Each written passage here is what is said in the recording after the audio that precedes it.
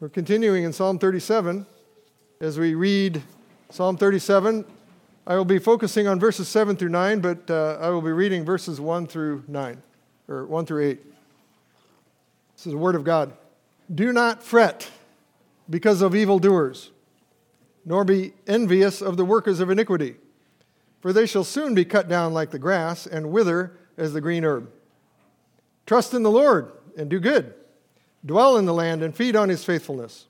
Delight yourself also in the Lord, and he shall give you the desires of your heart. Commit your way to the Lord. Trust also in him, and he shall bring it to pass. He shall bring forth your righteousness as the light, and your justice as the noonday. Rest in the Lord, and wait patiently for him. Do not fret because of him who prospers in his way, because of the man who brings wicked schemes to pass. Cease from anger, and forsake wrath. Do not fret, it only causes harm. Father in heaven, we love your word and we praise you for it. And we pray that we would hear now what your word says to us, that we would be teachable. And so we commit our hearts to you in Jesus' name. Amen.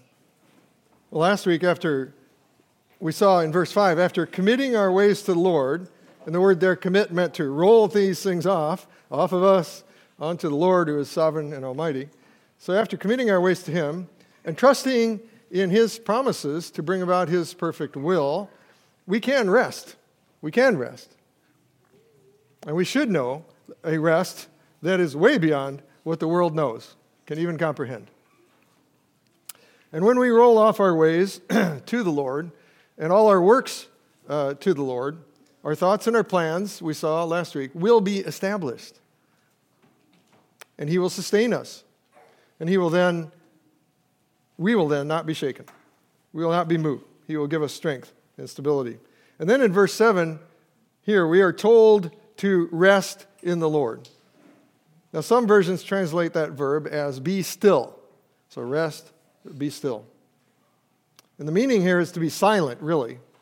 To be silent, to not complain, to not be upset, frustrated, but to find in the Lord our peace. So we're to be silent and find the Lord is our peace. We're to cease from defending ourselves, from working so hard to vindicate ourselves, but rather we're to trust in the Lord and that he will vindicate us as we wait for him to protect us. We're to wait patiently for him, it tells us here. In other words, we're to persevere by faith as we do face hard things. In Psalm 62, in verse 5, David spoke to himself, and he did this in a number of psalms, but he spoke to himself, to his own soul, and he said, "My soul, wait silently for God alone." He's telling himself. Wait silently for God alone. He had many reasons probably to not be silent. But he said to his soul, "Wait silently for God alone, for my expectation or my hope is from him." He's reminding himself, who is his hope? He only is my rock and my salvation. He is my defense. I shall not be moved. And so, like David, we are to rest quietly. We're to rest in patience. Now, sometimes we must defend ourselves physically or legally maybe, or in some other ways. Yet even then, our hope is from him, and our salvation is from him. He is our rock, and he is our defense. So we're to rest, and we're to be calm or content. We're to be patient, knowing that he is for us in all of these things that come against us. And if God is for us, and he certainly is for us, his people, who can be against us? The wicked will not prevail. They cannot avoid his justice. And in Christ, to those who love God, all things work together for good, for our good and for his glory. And so we're commanded here, do not fret. Twice in this short space. Do not fret because of him who prospers in his way, because of the man who brings wicked schemes to pass. So we're told, don't fret. Don't stew about these things. Don't get frustrated or agitated, at least in a sinful way, or jealous even, certainly not that. We can and we should rest in the almighty sovereign God to deal with the wicked And we should always pray, and I believe pray quickly when we find ourselves fretting.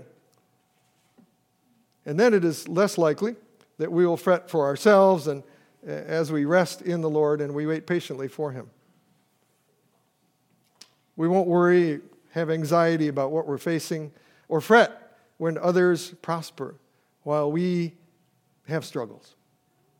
That they will maybe get away with bringing their wicked schemes to pass. We just sang in Psalm 1 that the wicked will not prosper, but they're like the chaff that blows away in the wind.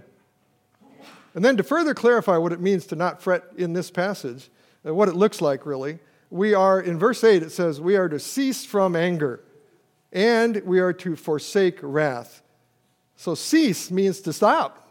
So we're to stop anger, this kind of sinful anger. We're to cut it off.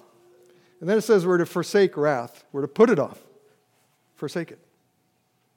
The wrath of man does not produce the righteousness of God. James 1. It hinders growth. It hinders our growth in holiness and our growth in faith. And especially we are to cease anger at the Lord against His providence in our situations. We're to be angry at sin, certainly, especially at our own sin. And do I need to say anger at the Lord is sin? It is really not wise to be angry at the Lord our God. Anger at the Lord hurts you, harms you. It's likely going to do the same to anyone around you. Anger is a powerful force. It's a powerful destructive force, probably most of the times that we express anger. It says here, do not fret. It only causes harm. It causes physical harm, causes harm to your own heart, to relationships. Charles Spurgeon said, anger anywhere is madness, the wrong kind. Anger anywhere is madness. Here it is aggravated insanity. Aggravated insanity. So fretting and this kind of anger only causes harm. It harms us and our relationships with others. One commentary called this kind fruitless discontent. It's fruitless. And so as we draw near to the Lord, as you draw near to the Lord, to this communion with Him, and partake of this means of grace from Him, if you, brothers and sisters, are dealing with anger at others, especially if you're dealing anger at the Lord,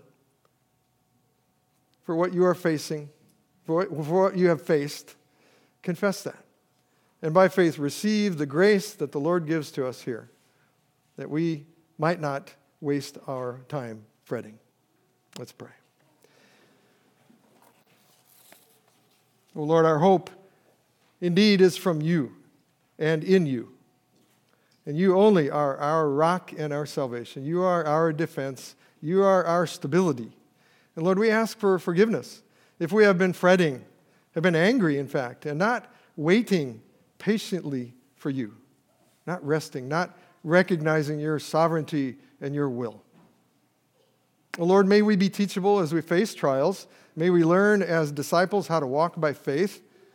And Lord, we're reminded at this table that your body was broken and your blood was shed for us.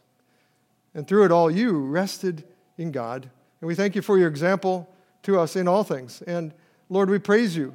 We praise you, Lord God, Father, Son, and Holy Spirit, for your amazing grace poured out on us through the finished work of our Lord Jesus Christ.